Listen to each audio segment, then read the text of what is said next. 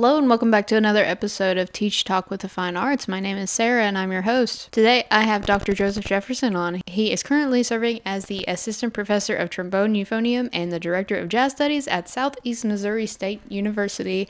It was a pleasure to talk to him and I'm sure you will enjoy this episode as much as I did. Without further ado, let's get into it. Hello, my name is Dr. Joseph Jefferson. I am the Assistant Professor of Trombone and Euphonium and Director of Jazz Studies at Southeast Missouri State University. Awesome. You have any side gigs you do besides teaching?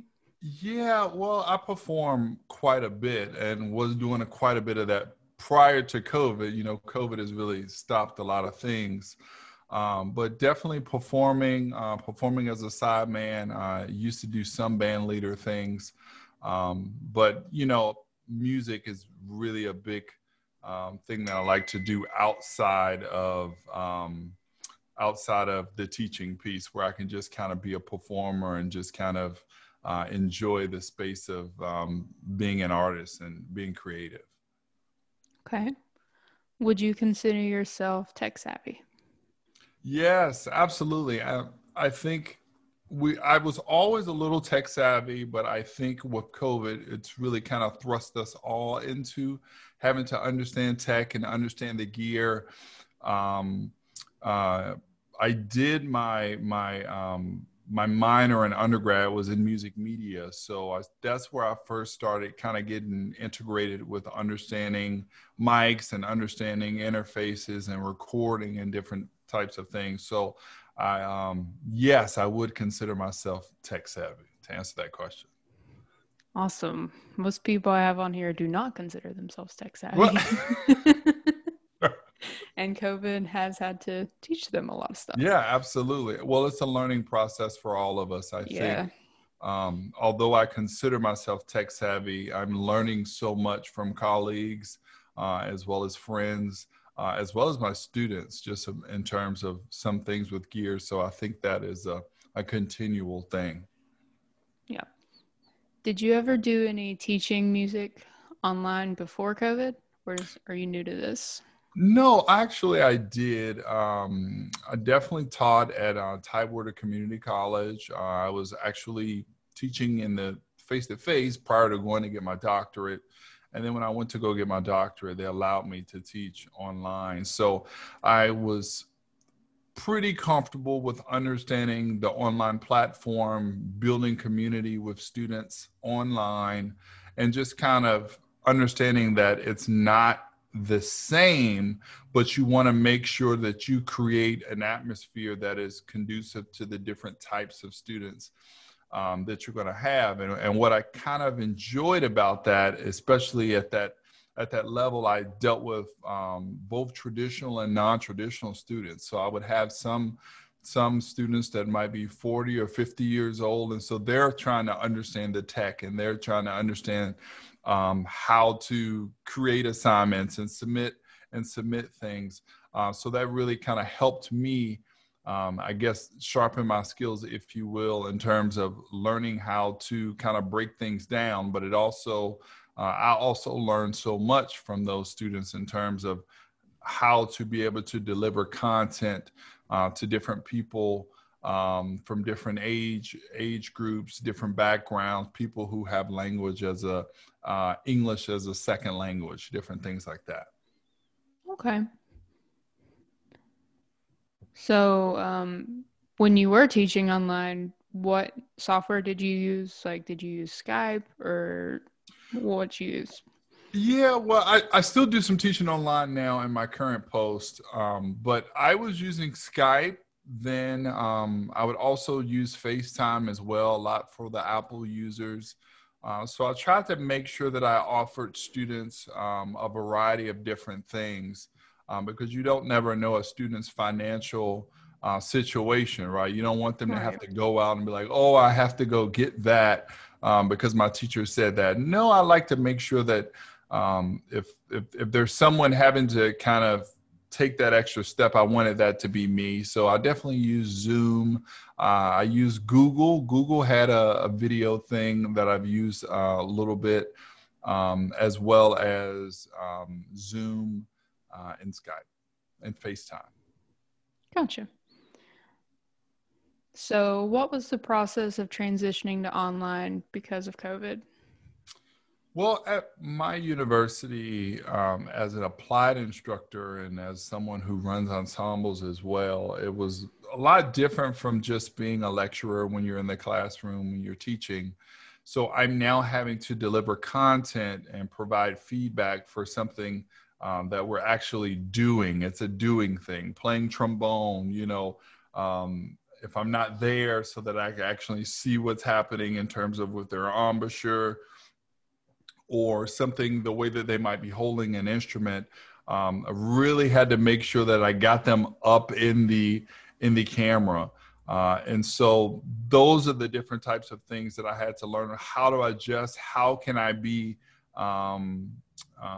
as efficient as possible in terms of dealing with students and having them still have some sense of not feeling like, oh, it's just some kind of virtual lesson. We wanted them to kind of still have the same effect and kind of make it fun. So in terms of at my place, in terms of my setup, I wanted to make sure my setup was as good as possible so that they could have a really good experience in terms of it. I don't want to have like a bad camera or a bad sound and they can't Yeah. really hear me and they're already trying to adjust. So really just kind of making sure that I had a really good setup here to make the learning environment as I guess as good as possible. Did you all go? Are you completely online now, or are you back in person? No, we went online after Thanksgiving, but the big one was in last spring when everything kind of hit the fan and everyone had to transition.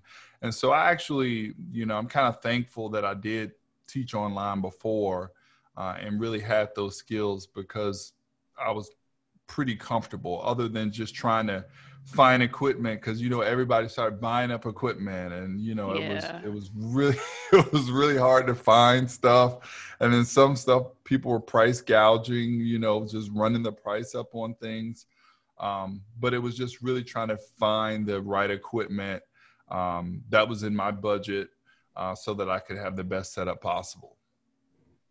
Gotcha.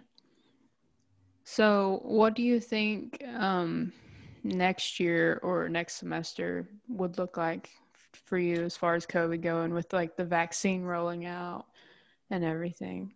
I think it's going to be very similar to the fall semester. We really had mixed methods of teaching. So in terms of face to face, in terms of virtual, in terms of um, group meetings and different things like that. So I think it's going to be a little bit of each one of those things in terms of how can we best reach our students. Since we play an instrument that is playing aerosols, I can't teach in my office. That's like the biggest thing. So all the faculty are using bigger spaces to make sure that we can social distance, make sure that we're allowing opportunities for the room to air out and the air to exchange. So it's going to be a mix of, group things, some one-on-one things in the bigger spaces, and then of course, Zoom. And then also, giving students an opportunity to record projects and, different things and send them to them and really get feedback. So, what ensembles do you currently teach? So I teach at Southeast. We have two jazz ensembles. We have the Southeast Jazz Studio, which is the audition group, and then we have the Jazz Lab. And both of those groups are at max capacity. Of course, I also put together a variety of different combos if it's needed around campus where they need different music. We also have a trombone ensemble here. Students are very excited about that. Trombone euphonium ensemble. Students are very excited about that. And then we also do a bunch of quartets and, of course, a lot of duet playing to really work on confidence and individual playing to give more confidence. So when they get into the bigger ensembles, like the orchestra and the wind ensemble, different things like Well, that. that's nice. Yeah.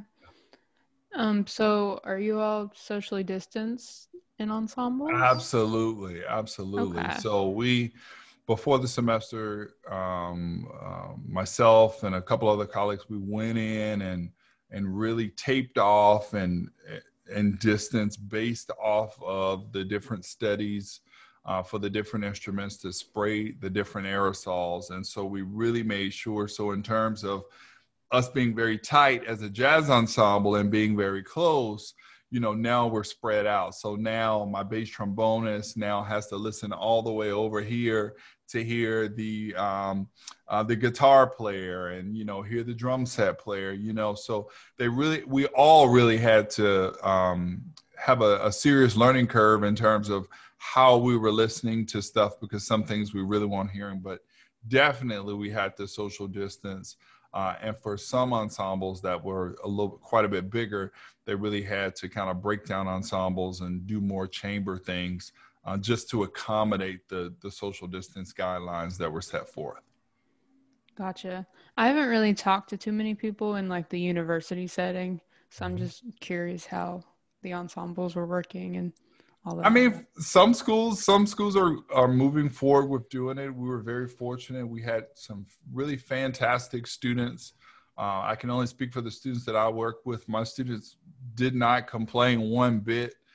They followed the guidelines that we put forth. I was pretty strict in terms of those guidelines and them following them to make sure that they were safe and to make sure that, I was safe as well. And so they followed those guidelines and they were really champs about it. Of course, they had to wear masks when they played. They had to wear bell coverings. So that's an added thing as an instrumentalist. And so they did a really fine job across the board. And, I was very pleased with the effort that they put forward to make those things happen, to still be able to create music. That's awesome. So I was looking at your website a little bit before we hopped on here, and I see that you have your own mouthpiece. I do. Yeah, I do have my own mouthpiece. It is, I just so happen to have this. I have another practice session. It is a mouthpiece made by Giddings Mouthpiece, a really fantastic gentleman by the name of Ivan Giddings, and Washington State. And it's stainless. It works really well for jazz and commercial playing. And it's really fantastic. I absolutely enjoyed. He really worked with me and we were able to create something while he was able to, really do all the big work. I was like, that didn't work and that didn't work. But we really took the time to kind of figure out the sound concept that I had in mind and the different things that I was doing and that I do on my instrument, on this particular instrument, to really create something that I'm super happy with. That's awesome. So you said you went to WVU for your doctorate. I did go to West Virginia. I missed that place. It's such a great place, but I had fun. It was a great time. Really great learning experience. Where did you go for your other degrees? For my undergrad, I went to Norfolk State University, which is a HBCU. It's a historically Black college and university in Norfolk, Virginia. And then for my and I got a degree in music there, of course. And then for my master's, I went to Shenandoah Conservatory and got a master's in low brass pedagogy. And I believe you said you were from West Virginia. Have you heard of Shenandoah? It's really close to like the West Virginia border. I believe was like, is Martinsville, West Virginia? Is that? Mm-hmm. Yes, Martinsburg. yes. Martinsburg. Yes, Yeah. Martinsburg. Yeah. So it was, we definitely would ride up there off of Interstate, I think 81 sometime. Yeah, like she's like, yeah, 81. I know 81. Yeah, it's a man riding that interstate at nighttime. It's just dark. Yeah. It's like, oh my God. Yeah. So yeah, so and then West Virginia for my doctorate. So I'm, very thankful, and I was very intentional about choosing those schools, not only for the programs, but for the instructors that I would be working with, um, and just really intentional about the degree track, so that I could be as well-rounded as possible when I got into the workforce. And I'm very happy with those decisions. Cool. Did you did you go into school wanting to be a college professor, or did you just end up Undergrad, there? undergrad, like my Yep. undergrad. No, no. I knew I had a passion for music. Um, I knew that it was going to be a part of my life. I did not know that this was the route that I was going to go. Because after I was done with my degree, I started performing professionally, but I was working in corporate America. I had a fraternity brother get me a job in corporate America. Well, gave me a recommendation, and then I had to, of course, apply. But I was working in corporate America for about a year and a half, um, and then I just wasn't happy. I was making good money. I was living um, quite well, and it just wasn't what I wanted to do. And so I really had to do some soul searching and kind of find that out. And so when I went, I always like to kind of figure out the issues and the problems in terms of, brass playing. And I was really big on pedagogy. And so I'd always admired Shenandoah's and their program that they had. And so when I got there, I really started meeting a bunch of professors that um, really provided some mentorship and guidance, and just kind of let me know at a deeper level at the graduate level, whereas a level I can't kind of understand at the undergraduate level, what this might look like for me. Yeah. And then I got a little bit more interested. And then it was, of course, when you go get the doctorate, most people want to teach. But during my master's, I was definitely driving to Morgantown a couple times a month to study with Dr. Keith Jackson. And when I had my first lesson with him, it was like the light bulb clicked.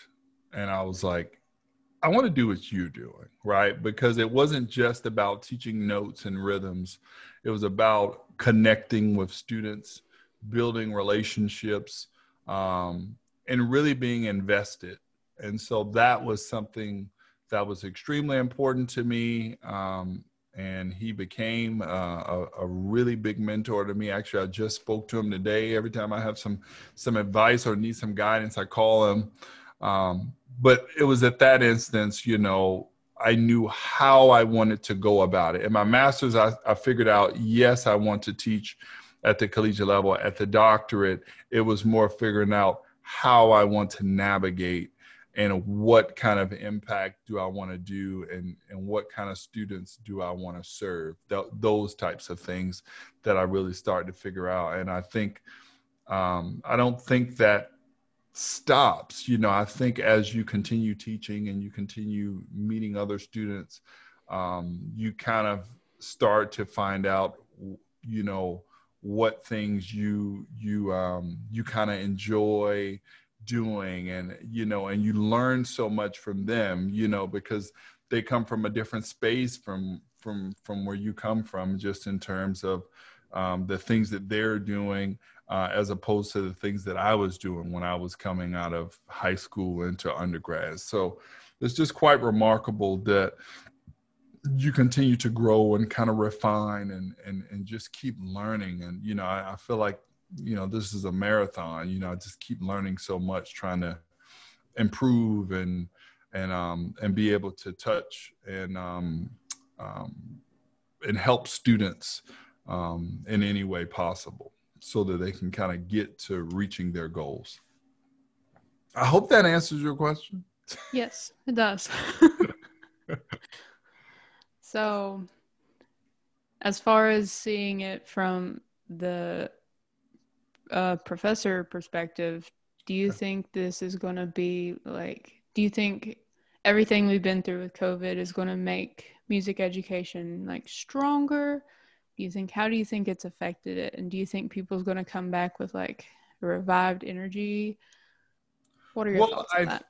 I think COVID has stretched us to think outside and utilize skills outside of comfort zones that we might have not normally used. Right. And I think everybody can say that that is true. Um, and, you know, I can only speak personally to myself. I've really tried to take advantage of this time and learn as much as possible and develop as much as possible, because I don't think we're ever going to get this much time again to just kind of be still, learn, and create and cultivate and kind of fill in gaps, in terms of things that we need to do. But in terms of the student, I think the student will be stronger, because now they will understand that there are resources out there, that are within, arm's reach, that they can work, that they can continue to use what they're learning in the classroom and things that they're learning, that these skills that they've learned at home, and really pair them together to create different things. And so I've seen so many of my students kind of use this to kind of catapult, um, um, um, like, I don't want to say hobbies, but catapult, things of interest that is really, it's kind of awakened some in them. So I hope, I hope that this continues, not necessarily to the level that it is now, where we're all on Zoom and we're all doing other things, you know. But I definitely hope, that they continue to use those things. I know myself, I found some things where Zoom is a little bit more convenient than, in some, you know, in some ways, in terms of being able to make a connection with people, and being able to do things. But, you know, there's no substitute for being in the presence of someone, Right. and just being able to have that conversation. So I think it's definitely going to benefit our students, and it's going to be up to them, and as well as with our guidance, to show them how to balance those things. How can I utilize the skills that I've learned and continue to hone them, and then, combine that with these skills that I'm learning every day in school, to really help create a path, for them as they matriculate and start their own careers. I think it's going to be really great. The one thing that I'm just, you know, I'm really hoping bounces back is the live performing. You know, there's so many musicians and dancers and singers that are out of work, and, you know, and so I really want to see that bounce back. And so it is my hope and it is my prayer that people, you know, once we get to a place where it is safe for people to kind of get together, that people really appreciate the arts. Because if you think about it, the arts are what has saved us during this pandemic. You know, if you want to think about it, you know, people are listening to music, people are creating music, people are watching TV. You know, imagine if we didn't have the arts. Imagine if we didn't have this content, right? And so it's really amazing, and it's a blessing, and it's been an awakening for myself. And, you know, I get so excited. You can tell I'm getting so excited just thinking about it, because it really kind of lit a fire under me. And some of my students, you know, they'll text me and they'll send me an email. I'm like, hey, what do you think about this? Or what do you think about that? And I'm like, that's awesome. Yeah. You know, keep that up, you know. And so I'm very hopeful for the future of music education. And I'm very, you know, taking at this opportunity as an opportunity to learn and to grow. And I'm hoping that students are doing that as well. Absolutely. Good answer. Thank you. Thank you. You're welcome. That's all the questions I have. Do you have anything you want to talk about or What have you learned? I want to know, what have you learned about, during this time of COVID? I've been, it's so fantastic. I love meeting new people and just, I mean, your energy seems really good. And so I'm just trying to figure out, like, what have you learned throughout this process in terms of yourself or in terms of your development, in terms of different skills and things like that? well, I am a musician, but I've Okay. actually also picked up like Photoshop and video editing and this podcast, and so it has been a time for development for me as well. And I've also had to learn that you can't predict everything that's going to happen. Like you can plan as much as you want to, but that It's, does not mean it's going to happen. So exactly. I've had to take a step back and just, you know, go with the flow, I guess. Yeah, yeah, we get into those moments where we always want to know what's next or know what's happening, and that's not always the case, Yeah. but living in the moment and just trying to, like you said, go with the flow. What's your instrument? Percussion. Percussion. What's your favorite percussion? Marimba.